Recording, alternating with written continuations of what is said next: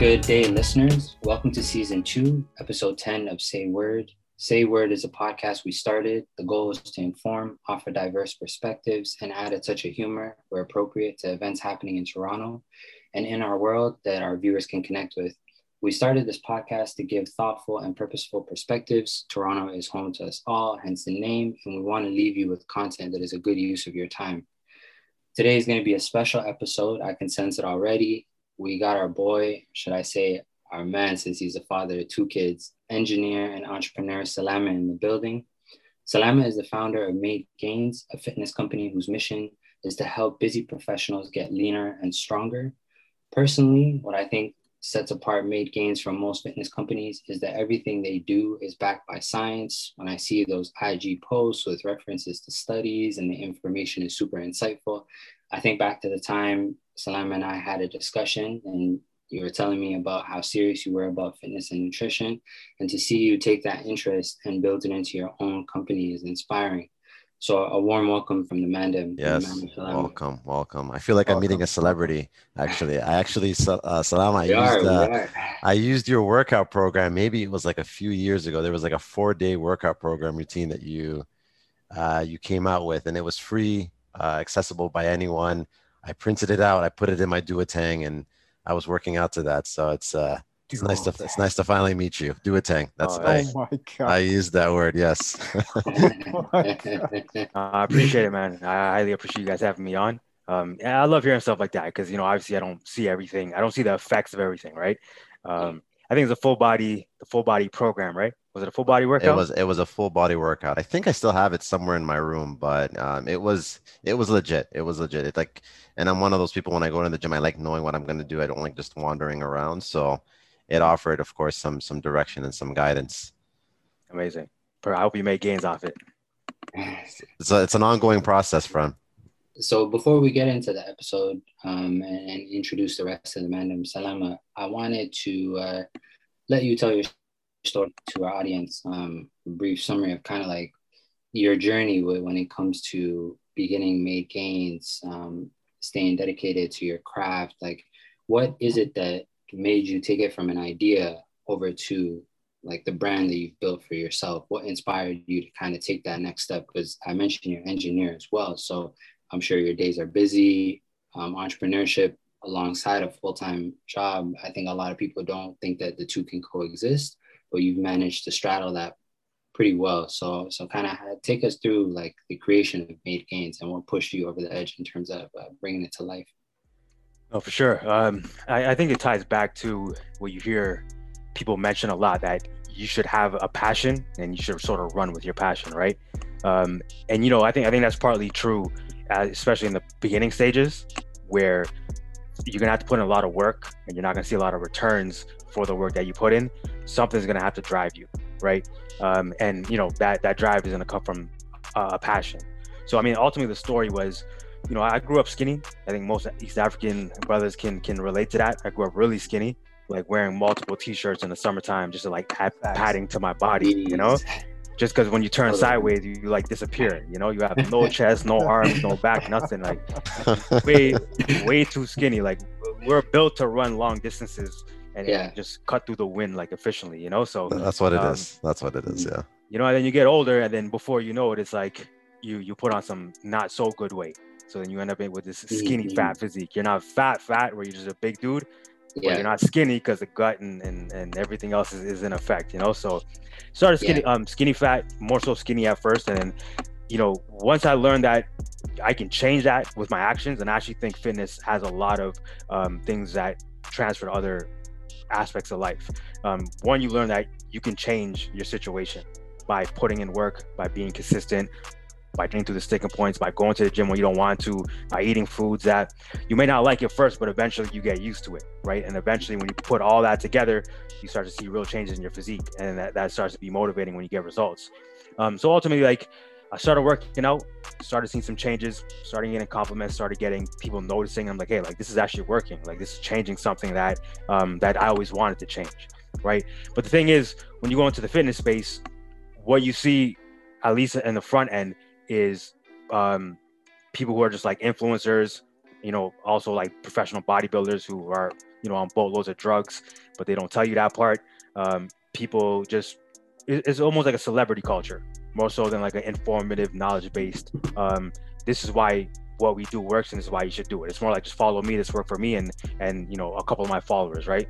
So, I sort of stumbled across this whole science, evidence-based form of weight training, where I had no clue that actually like researchers and scientists and people like studying these things. And we're going to compare this exercise to this exercise and see the differences in muscle activation, or compare this diet to that diet and see if there's any differences.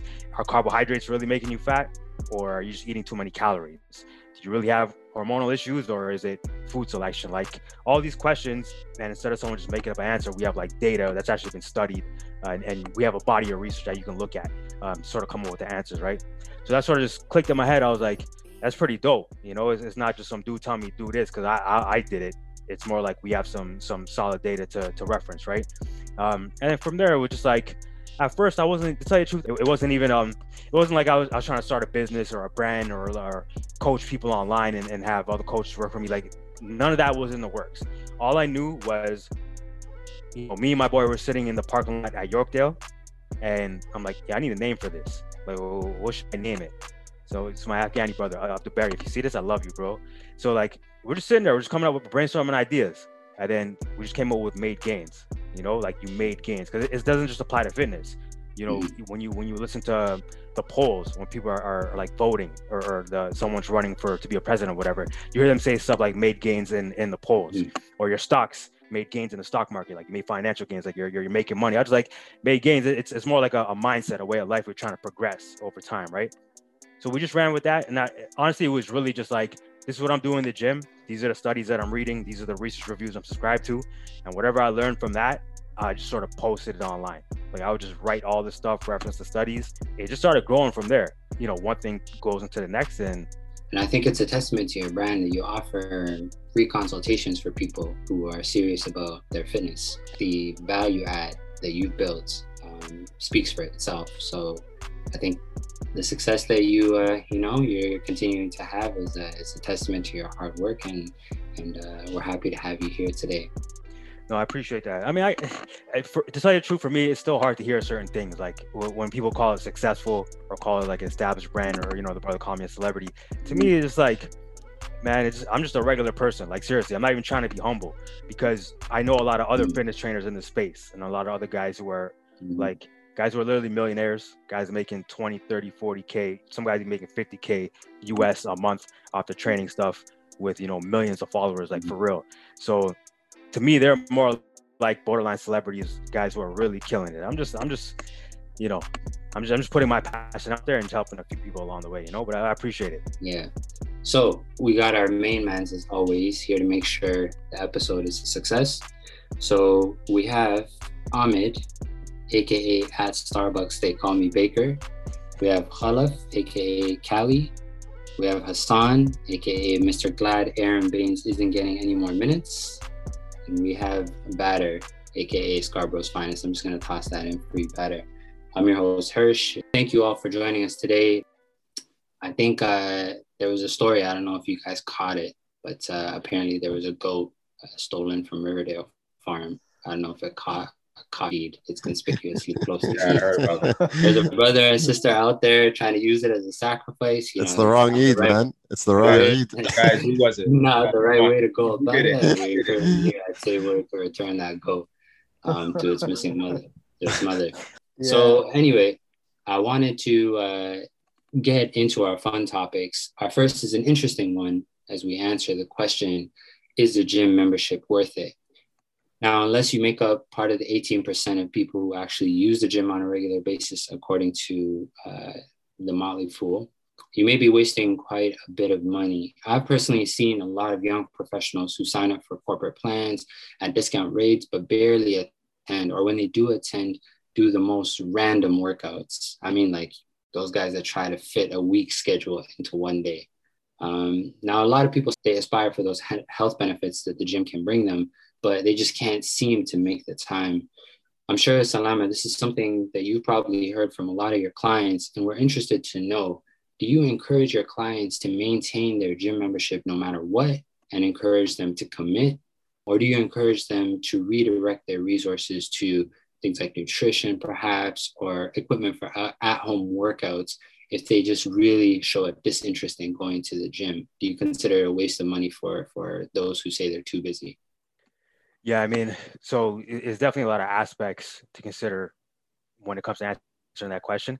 For the gym, for some people, is like a getaway. It's like their personal time where they can get away from, the office, from their home, from those things that can be a distraction, right? So for some people, if you can get to the gym and you could train regularly, it's a good idea. I mean, we'll get into consistency, how to improve consistency in a second.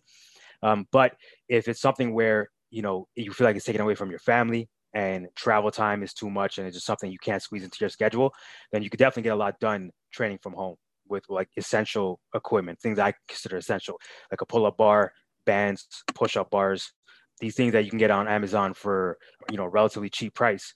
Depends on the space that you have. You could do a lot at home, 100%. So it really just depends on the situation. Some people love it. And you definitely do a lot more with a squat rack, a barbell, a variety of weights and machines. You definitely going to make a lot more progress with all that at your disposal.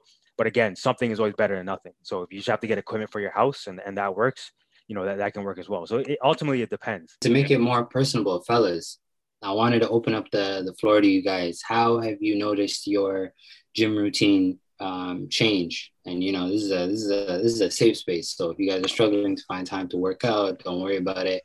But I'm interested to know, because some people have adapted well to at-home workouts, and some people haven't. Some of them felt like the gym, to your point, Salama, was an escape, and they really missed that setting, and it's really thrown them off. So you guys on the call, those who were consistent, semi-consistent, going to the gym, like how has your routine changed during COVID, and what do you do to stay fit? So for me personally, I was an avid Good Life member from like 2014 up until 2018. I would get the special employee group discount rate where you get like the membership for like $4 or $5, and you basically don't have to worry about it after that. And to Salama's point, there's something like refreshing and recharging about, being able to go to the gym. It's kind of like an escape. You get into your car, you get your clothes, you do your whole routine.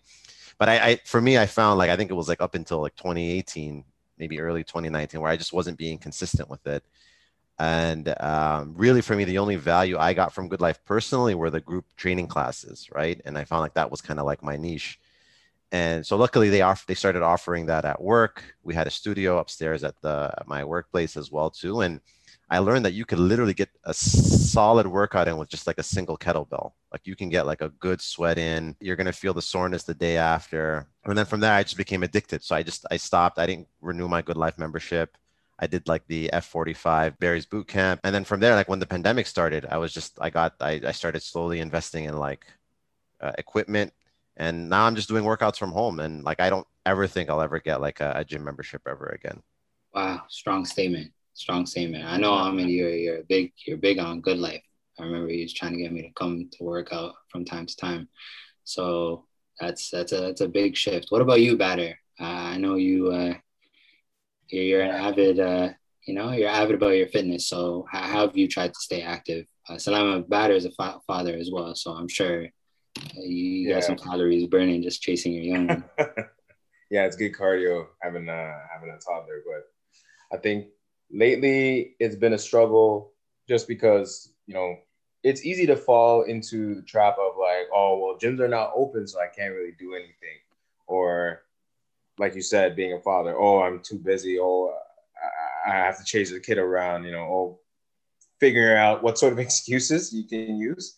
But then I've gotten to a point where I've seen a lot of people who are very creative on social media or wherever, right?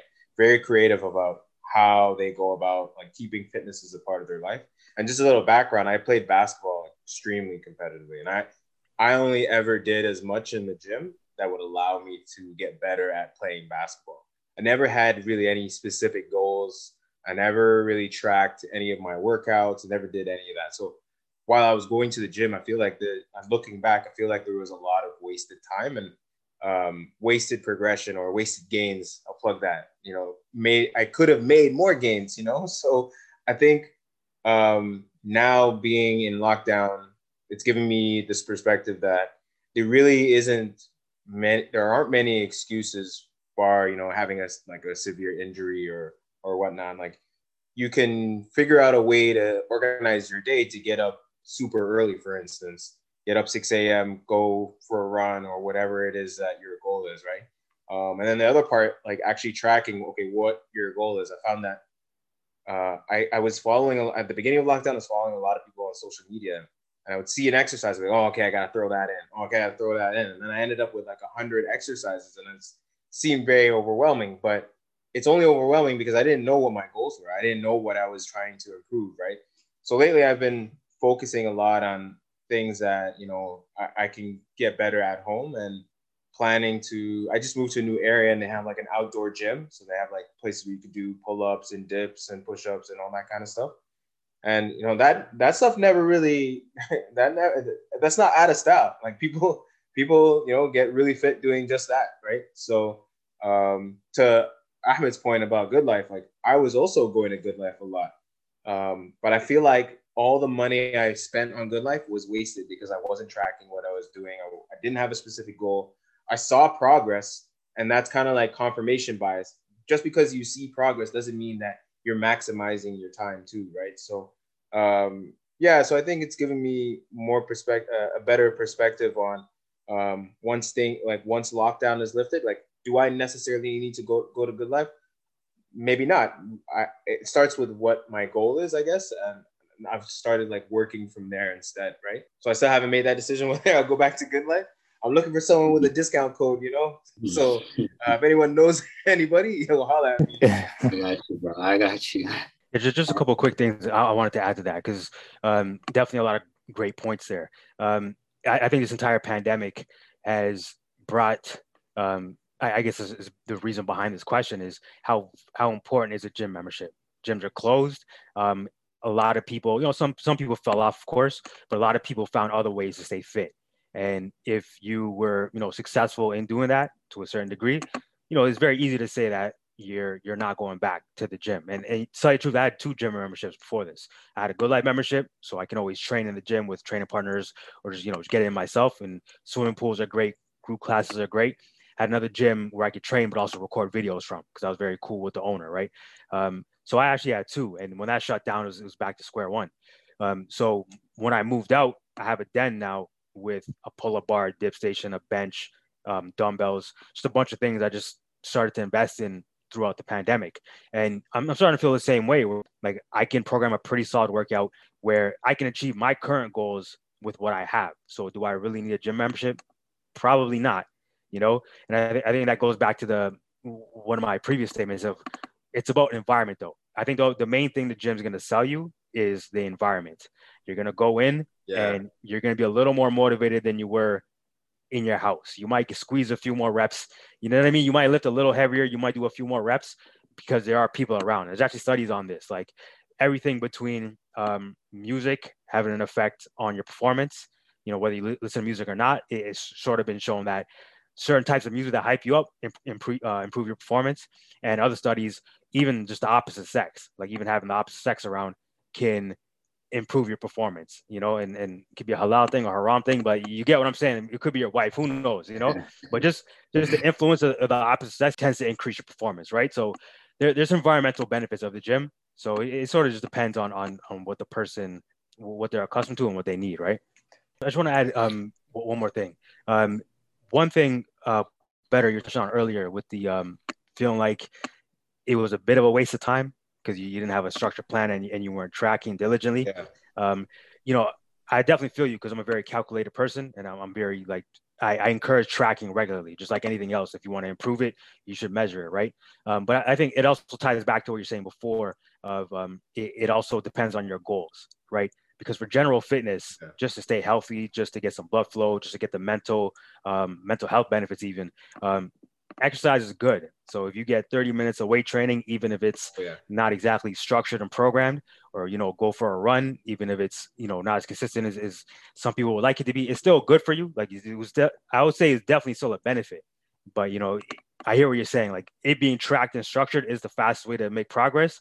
But I would just add like a positive spin. I still think you did good going in and training, or that's Yeah. just for anybody. Fitness in general is going to be good for you. And it's interesting because I came from a place where, competitive basketball, where it's like, you just got to do more. You just got to do more. You just got to run more. You just got to shoot more. You just got to keep doing more. And it's like, how much do I need to do? And the answer is always more, right? So it's, I had a period of my life where I was dealing with a lot of overuse injuries after all of the overtraining and the, you got to run for 3 hours. You got to put 1,000 shots up and do all this stuff. And it's not very empirical, it's not very, like you said, evidence-based. So I kind of appreciate that approach a little bit more now and kind of realize, like, maybe not, I say waste of time, maybe it was the wrong word, but more of I could have maximized my time. I think that's, like you said, a more positive spin on it. But you definitely, you see it everywhere where it's like, you should be working out like 3 hours. No, I don't necessarily think that, because I've seen the negative effects of overtraining and stuff like that. So yeah, no, I definitely agree with a lot of the points you made, for sure. I think that goes back to the fitness industry, where, an evidence-based approach, especially when it's tailored for, busy professionals, fathers, people who are just busy in general. I like the 80-20 rule, where it's like, we're going to take the 20% of the things that are going to give us 80% of our gains, right? So being more time efficient, choosing the most effective things, those are the things that sort of work for guys like us, right? Where I totally know what you're saying too. You might listen to David Goggins, you might listen to his audiobook, and he's talking about running for 4 hours and doing these Navy SEALs workouts. And someone who doesn't know much about fitness or exercise science might be like, well, I got to train like that too, right? You're right. There's just more and more and more to the point where it's unsustainable, right? So I definitely feel you on that. Yeah. And Salama, what are some maybe quick hits in terms of, like, for those who say they're too busy? I hear sometimes that you should be able to get a full workout in within half an hour. How do you convince people who say they're too busy? Yeah, for sure. I mean, so I'm actually working on this PDF for busy professionals, and it's really just 5 points that I think are going to be most beneficial to them, and it's more focused on the systems, right? Not so much do this exercise or follow this diet. It's more about your overall system. So to answer your question, one thing I recommend for people who are extremely busy is to have this thing called a default workout, right? This is your bare minimum baseline workout that you can always do no matter how busy you get, right?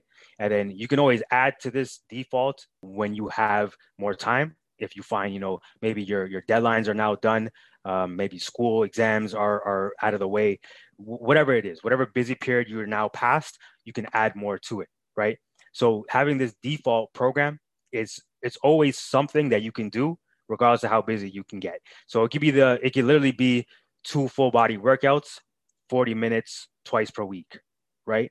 No matter what happens, I'm going to get these 2 workouts that are about 40 minutes.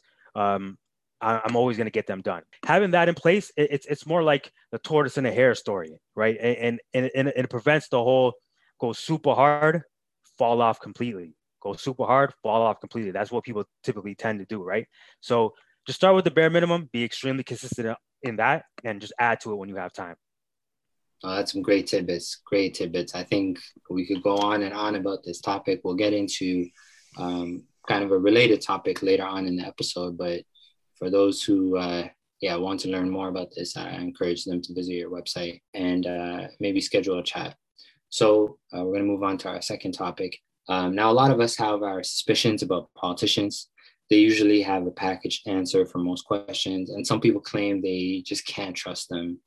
Now, we won't get into a debate about declining trust and its impact on political systems, because then that's a serious topic. We're going to instead ask you guys about your responses when you see a politician show emotion, but not necessarily agree with their actions or policies. A recent example, maybe Doug Ford, who at a press conference cried after receiving public backlash for his government's handling of the pandemic. Now, I know personally when I saw that video, I had some mixed reaction, because on the one hand, I didn't want to ridicule someone for showing emotion. But at the same time, I just felt like, you basically just let all police forces hard people the week before. So, like, how do I reconcile these two things? Like, just the disagreement with kind of his handling of the pandemic. So did anybody else see that? What was your initial reaction when you saw that? Maybe if I go first, I wasn't so much focusing on the reaction. I was more, so they announced before that they were going to do kind of like a virtual meeting of some sort or a virtual conference. And then he showed up in front of his house with like a podium and all that. So I wasn't even focusing on the event, like on the words themselves. I was more focusing on like, was he unable to like log in? Like, does he not know how to use a computer? Like, why is there a podium sitting outside his house in the rain? Like, wait, that was in front of his house? That was in front of his house? In front of his late mother's house. In front of his late mother's house. It was an exquisite garden. I'm not even gonna lie to you. And then that was the other part.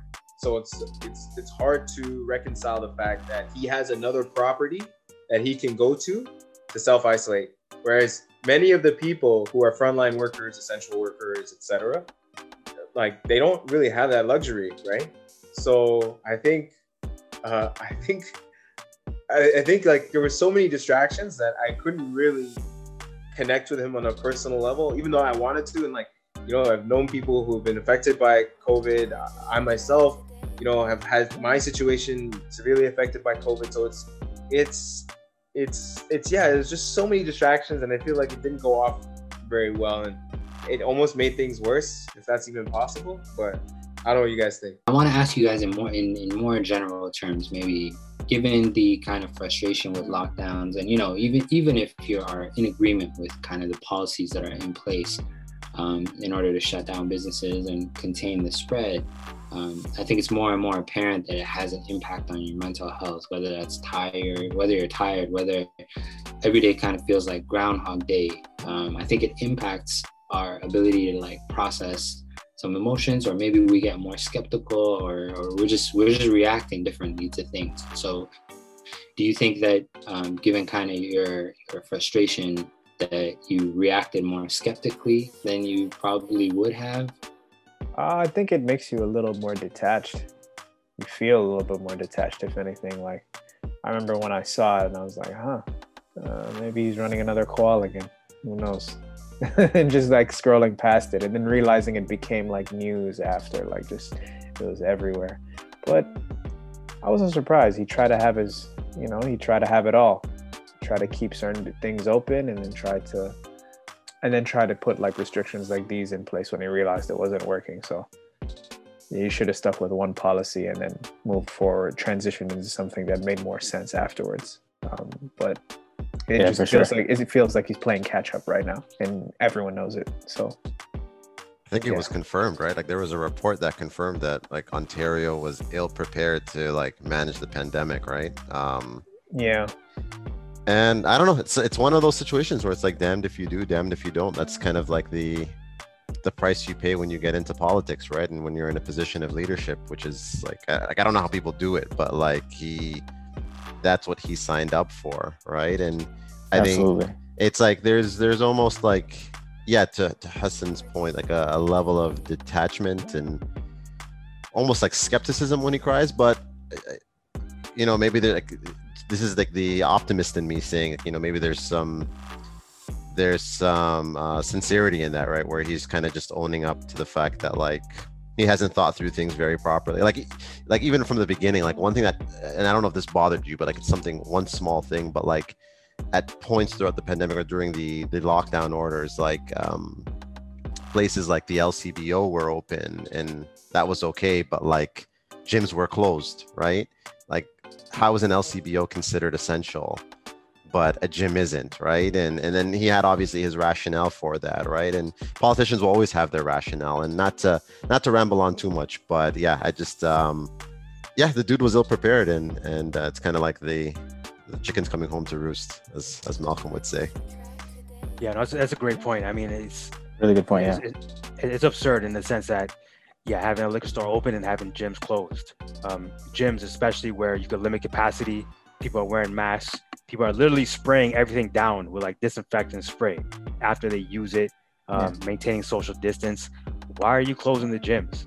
when you have all those things in place. There's no physical contact. There's everything's in place to, prevent this spread. Everyone's wearing masks. So for them to close the gyms, when some people go to the gym to see, it's almost to socialize. Sometimes I'm a little more reserved. I just want to go and put in my work and leave. But there's a lot of people who go to the gym to socialize with all the people from the community that train at their gym. And you see them half the time they're working out, other half of the time they're talking to somebody, right? So you've taken away, well, obviously you can't do that in the pandemic, right? But just being able to see people you're familiar with, we all know like your health has a major effect on how susceptible you are to this virus for the most part. So definitely fumbled. I think they fumbled in a lot of ways, but it's a difficult job. It is, yeah. But there are definitely decisions that could have been made a little better. 100%. I think also not only that, I was just gonna say I think people are frustrated because I think everybody agreed to sacrifice one summer. They're like, yo, this summer 2020, it's not gonna be it. I'm not gonna get what I want. And they're like, hopefully if I sacrifice this summer, I'll get the next one. You know what I mean? But I think people have reached their limit in terms of like how much they're willing to sacrifice. And when they see people being vaccinated as well, they're like, you know what, like I'm going to get vaccinated. I'm going to do my part so I can end this as much as possible. So people have limits too, right? I think you can't ask too much of people, especially when they've already sacrificed what they consider to be like a significant amount of time. But I also wouldn't say people sacrificed last summer either. I mean, as soon as it got warm out, everybody kind of just lost their minds last year too. Life was kind of back to normal in the summer. Yeah, and everybody kind of forgot. But by Thanksgiving, numbers went up again. Yeah, I just meant more so in the sense that people were probably more willing to comply with a lockdown at that time. Yeah, at that time. If this was what I meant, right? Because it's like I got you. When you have like a rolling lockdown, what you do is people get fatigued, right? Because they're the optimistic people, they get really hopeful, like, hey, like maybe after this one, things will turn out to be great. And it's like, it never happens that way. And because it's nonstop. Mm-hmm. I think the whole politician thing that you were touching on earlier too is very strange because I think it's easy to hate on whoever's in power right now. If it was anybody, everybody else would just be piling on, right? Because it's just like, oh, hey, it's a pandemic. And I think to be like very partisan during this time is also very weird because it's like, I don't think anybody would have managed this well. It's a pandemic. Like what politician has dealt with a pandemic and has a track record on how to do things in a pandemic? There's no playbook for it. You're right. Yeah. I think you're right.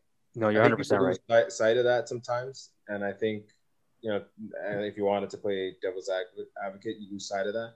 But then when people hear of things that could have been handled better, it makes people want to just like throw their hands up and be like, all right, you know what, I'm going to do my own thing now. Like seeing other jurisdictions, other countries, like getting back to normal. And we're in the thick of it still, right? So people feel like they just want to give up.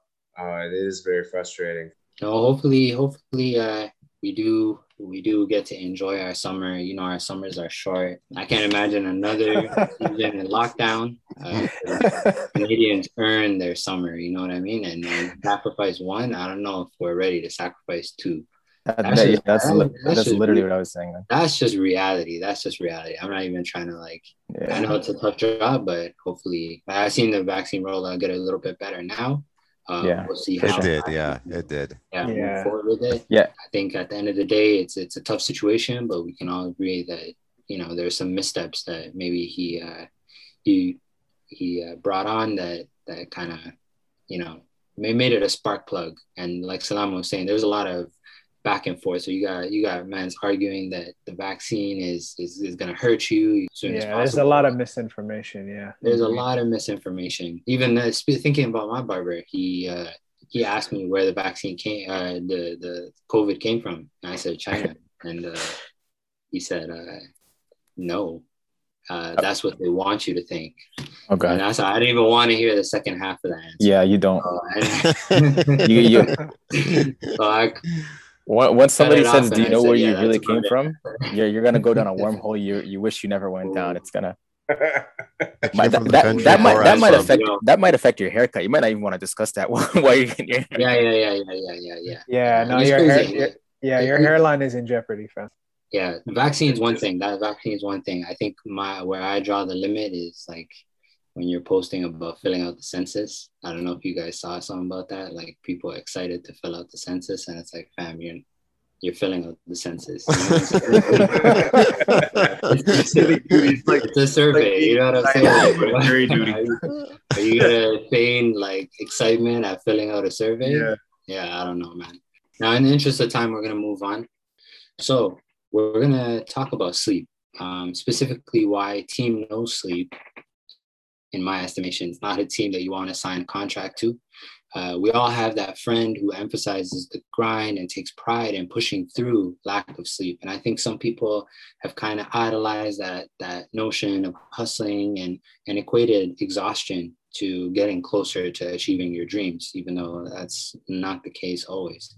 Now, we know entrepreneurship is hard and you do have to make sacrifices from all different kinds of angles.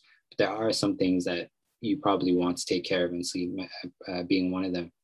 Now, Salama, I watched your YouTube video on how to get better sleep with Dr. Amy Bender, who's a sleep researcher.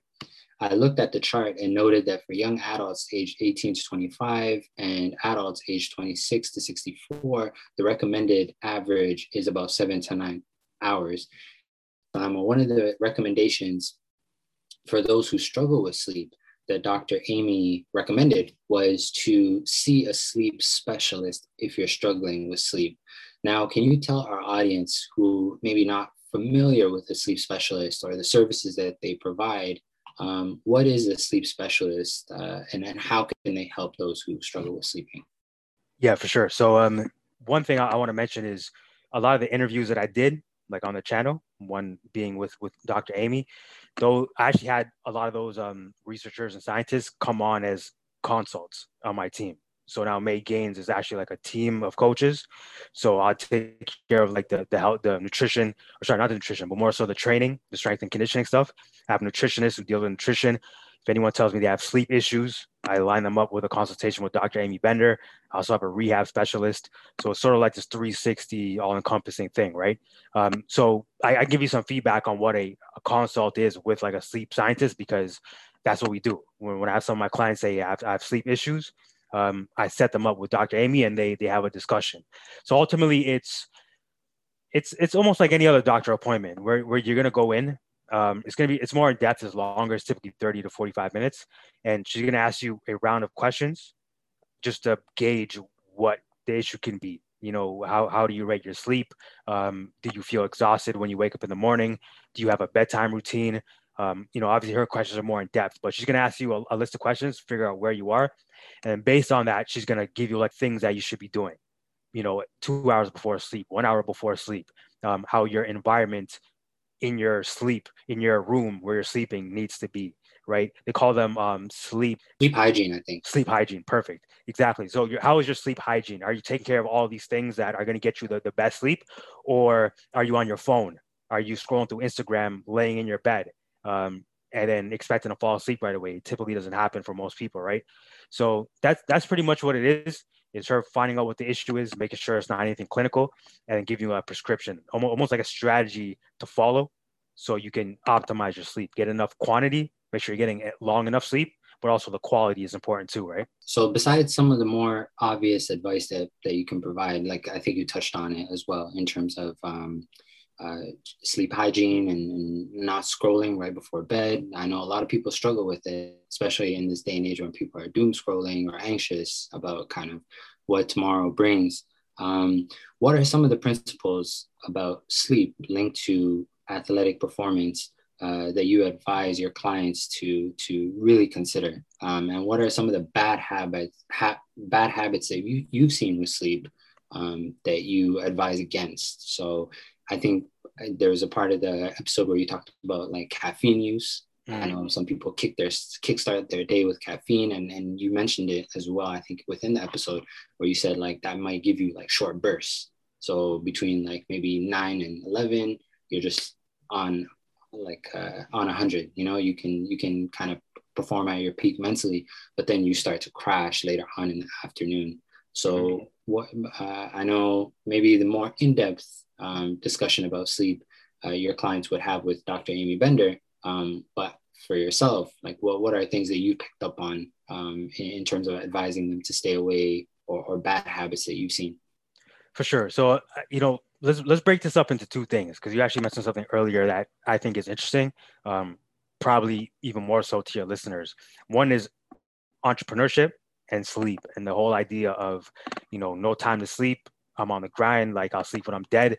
I got to build my business and do all this other stuff. When I'm successful, then I'll enjoy my sleep. Right. That's very common in people who think that that's what they have to do to be successful. So I definitely want to touch on that.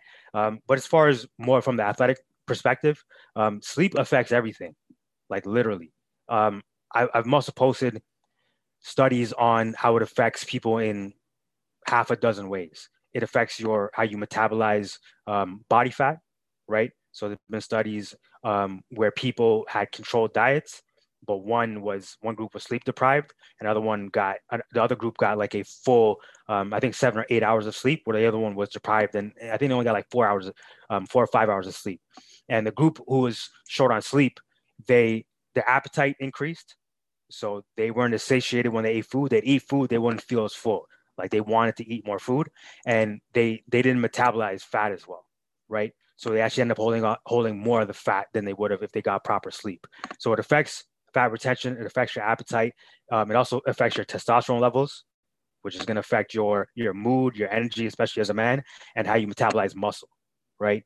There's other studies that directly show you that it affects your strength as well, right? Maybe not in the short term, to get detail in the study. The short-term sleep deprivation didn't have much of an effect on like your training session the next day. But if it becomes like a chronic thing, where you're multiple nights of just inadequate sleep, which honestly many people are probably that's their situation. I'm sure a lot of us are not getting enough sleep, or not enough good quality sleep, because of all these technology and the lights and also artificial light and stuff, right? So ultimately it affects everything: your diet, your nutrition, your body composition, your strength performance in the gym, even your mood, your energy, your focus. So it's certainly not something you want to sacrifice. And I find it interesting when people say stuff like, "I'll sleep when I'm dead," because I've heard that line like a couple times, and I tell them that's not sleep, that's death. Well, yeah. So the funny thing is, they actually say that if you keep doing that, you might end up dead sooner than you think, right? So that's I've heard that from there's a book called Why We Sleep, which is a great book. I've learned a lot of things from Dr. Amy, but just to touch on the entrepreneurship side, right? Because there's been plenty of times where I worked a full 10 hours at work, came home, tried to spend time with the kids, got a workout in, and I still had to do something for Made Gains. So I get it. Like, there's not enough hours in the day, right? Now, here's what I've noticed over the years. Sacrificing your sleep is not the thing you want to do.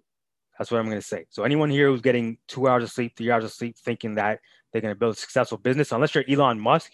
I know Elon Musk has had some sleepless nights, and that's understandable. He's making billions. He's changing the world. These guys are flying in the sky and like building like underground, these super fast trains and stuff. I get it. But for most people, if you're not getting enough done in a day, it's not because you're sleeping too much. It's because your systems are not efficient, right? So books like Deep Work by Cal Newport. Ahmed, I see his hands up. Yeah, I heard of it. Yeah, it definitely sounds familiar. Yeah, Deep Work. That's a fantastic book. The One Thing is another great book. Really talking about human beings. We don't really multitask. We call it multitasking, but we don't. We can only focus on one thing at a time. And the more you think you're multitasking, there's like this period of transitioning that is sort of being wasted. You have to refocus on this. You do that for a little bit, you switch, and then you have to refocus on this, and then you sort of waste time switching. Is that called the switch cost? I've heard about it before. I think it's called a switch cost, right? Exactly. It's a perfect term for it. Like, you're losing time when you're switching between tasks. So ultimately, like, all these books have a very similar message, and it's like you need to focus, right? Focus on what you're doing. You'll get more done in deep, undistracted 4 hours of work than you will in some people, can do in a whole week. You'll get more done. So I would say, don't sacrifice your sleep, because you're sacrificing your health, your focus, your energy. Focus on your systems. Have more efficient systems in place that can help you produce more effective work or more impactful work, right? So it's sort of my advice on that. Solid advice, man. And I noticed there was a decline in terms of the hours of sleep that we need as we go through life. I think sleep is an interesting topic because there's a lack of consensus on why we sleep. So I understand that scientists are still trying to figure out like exactly, we know the health benefits, but in terms of like physiology, why it is that we need to shut down. Some say it's required in order to store your memory. Some say it's required in order to kind of put your systems on autopilot, so that you can get some rest, or your brain can get some rest. I think that the challenge is that there's no set amount of hours. Even the hours that were included in the study are recommended. So when some people say, I can sleep for 5 hours and can function perfectly, and perhaps like that is their optimal time for sleep, kind of how do you think that distorts the messaging around the importance of trying to stick with the average number of hours, and people convincing themselves that if I just get if I get 5 hours and an espresso, maybe like I'm just as good. Yeah, no, for sure. And that's a great point. So that actually goes back to this thing called like individual variability. And even, which just means like people are different. Like, and we all know that, right? Most of these studies are just reporting the mean. They're reporting the average, right? So if you have 500 people in a study, what they're doing is plotting all the results on this graph, saying the vast majority of people fall within this range, say 9 to 7. But if you dig a little deeper and you pull out the study and you see what the exact what all the points are on the graph and all the results, you might see that one person is doing perfectly fine on 5 hours, right? You might find that outlier on the other side, that this guy needs 10 hours to function properly. So there's always outliers, and that's perfectly fine. It's normal. So I'm glad you brought that up, because like I said, most studies are just reporting averages.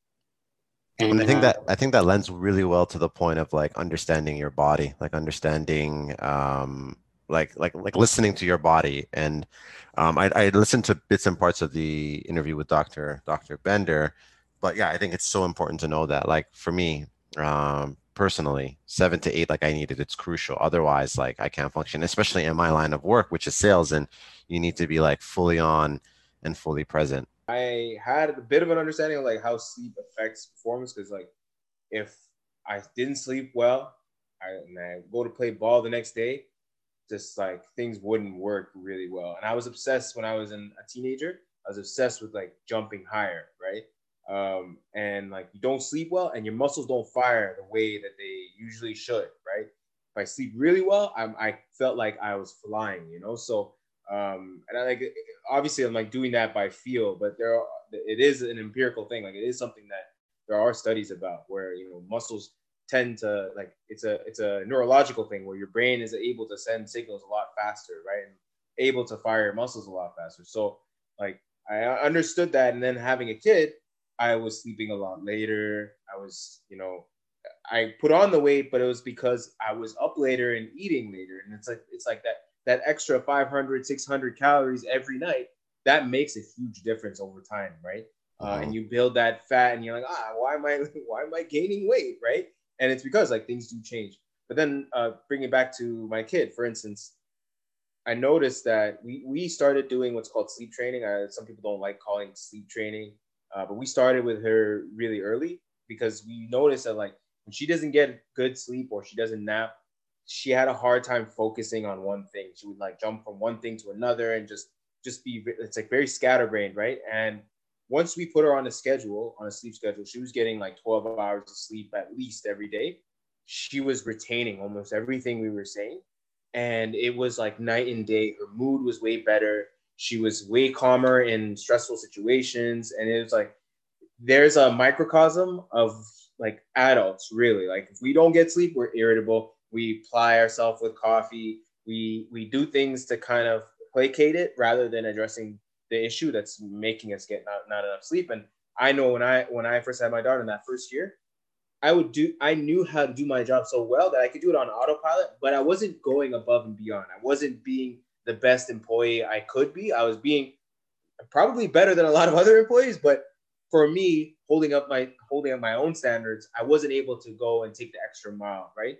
So I at some point I realized like I wasn't okay with that, and I started changing things, and I actually feel a lot better. I feel in better mood. I stopped drinking as much coffee. I was drinking tons of coffee. I barely drink coffee these days anymore. So like Salama said, like sleep kind of carries over into all aspects of your life. The last question I wanted to ask you, Salama, given that we're running out of time, is about this idea. Probably young professionals like us have this idea that maybe they can, forego some sleep earlier in the week so that they can make up for it during the weekend. So that notion of sleeping in until like 1 p.m. On the weekend, making up for like that tired feeling all week. What would you advise? Because again, this is an education thing. I think coming from our communities, nutrition and things like sleep, it's like it's not talked about often. So everybody kind of has their own way of doing things, comes up with their own patterns, going into the gym, coming up with their own kind of workout regimen, and just feeling like this is what we should do and this is how we should move forward without that empirical data. So what did you guys find in terms of that notion that you're just going to catch up, or you have the ability to catch up? For sure. So, well, first of all, I'm glad I have Dr. Amy Bender on my team, because this is like sleep, research 101. So everything I'm telling you, honestly, is either from some studies that I've read along the way or stuff that I've learned from Amy, right? So I know Dr. Amy, in the past, she's talked about things called sleep banking, where you can bank sleep if you know you're going to be short on sleep in the following days. Say you have a big event coming up, or maybe you're traveling and you're going to be short on sleep. You could try to bank some hours beforehand. That's going to help you with that. She has a lot of stuff on naps, and I've posted a lot on naps as well, where naps can really help you sort of make up for the lost sleep. And there's different types of naps. There's very short naps that are, I guess we call them power naps. And the goal there is to keep it short enough that you don't get into a deep sleep state. Because the problem is the inertia of waking up it sort of drains you, right? You ever wake up and you feel groggy because you didn't get enough sleep? That's what you're trying to avoid by keeping it really short. You want to keep it 20 minutes, 25 minutes. So that way you feel energized, but you're not in a deep state where when you wake up again, you feel groggy, right? Like you took like a 2-hour nap. So you can bank sleep. You can take naps. There are things you can do. If you're going to grind through the early part of the week and try to make it up on the weekend, I guess you don't have much of a choice if you truly have to do it. But ultimately, nothing beats a consistent sleep schedule, right? Nothing's going to beat that. And I think that Dr. Amy actually brought up this. It wasn't a study per se, but I think they took a whole bunch of data from Fitbit, which also tracks your sleep. And I think they found the people who had a consistent sleep time fell asleep faster. I think within half an hour of their bedtime. Say you go to sleep at 11 every single day, or 10:30 p.m. every single day. The amount of time it takes you to fall asleep is a lot shorter than someone who's going to sleep at 10 one day, sleep at 2 the other day, stay up late on weekends, and it's all over the place because your body just not adapting to a specific time, right? So, those are complicated sleep questions to ask. It's something I should direct to Amy, and that's why she's on the team. But ultimately, if you can be consistent, that's always going to beat a sporadic sleep schedule. But if you have to, there are strategies like power naps, like banking sleep, things like that you can implement, right? I like that notion of banking sleep. I think these tips with regards to people's like own personal health and well-being, whether it be working out, whether it be nutrition, these are things that I feel like for our community, it's a wealth of knowledge that you provide, and I think our audience is going to get a lot from this episode. Hopefully we can continue the conversation in the future. I know you did a lot of studies, a lot of different videos. So there are nuances in terms of what you and your team bring to the table. But in the interest of time, we're going to end it there. I want to thank you guys for your time today. I want to thank you for your perspectives. For our listeners, thank you for tuning into today's episode. As always, we hope you found this insightful. We hope it made you think. And we look forward to having you join us for our next episode. And another thing too, for our listeners, if you're not following Salama already, make sure you follow him on Salama. Where can people find you? On Instagram at Made Gains, MadeGains. You can check out my YouTube channel. It's Made Gains as well. The coaching page is leanbodygains.com. But I think if you go to Instagram, you could sort of branch out from there. So I appreciate that plug, man. My pleasure. You heard it here first. Wealth of knowledge on sleep, fitness techniques, all everything you can think of. Thanks a lot for joining us, Salama.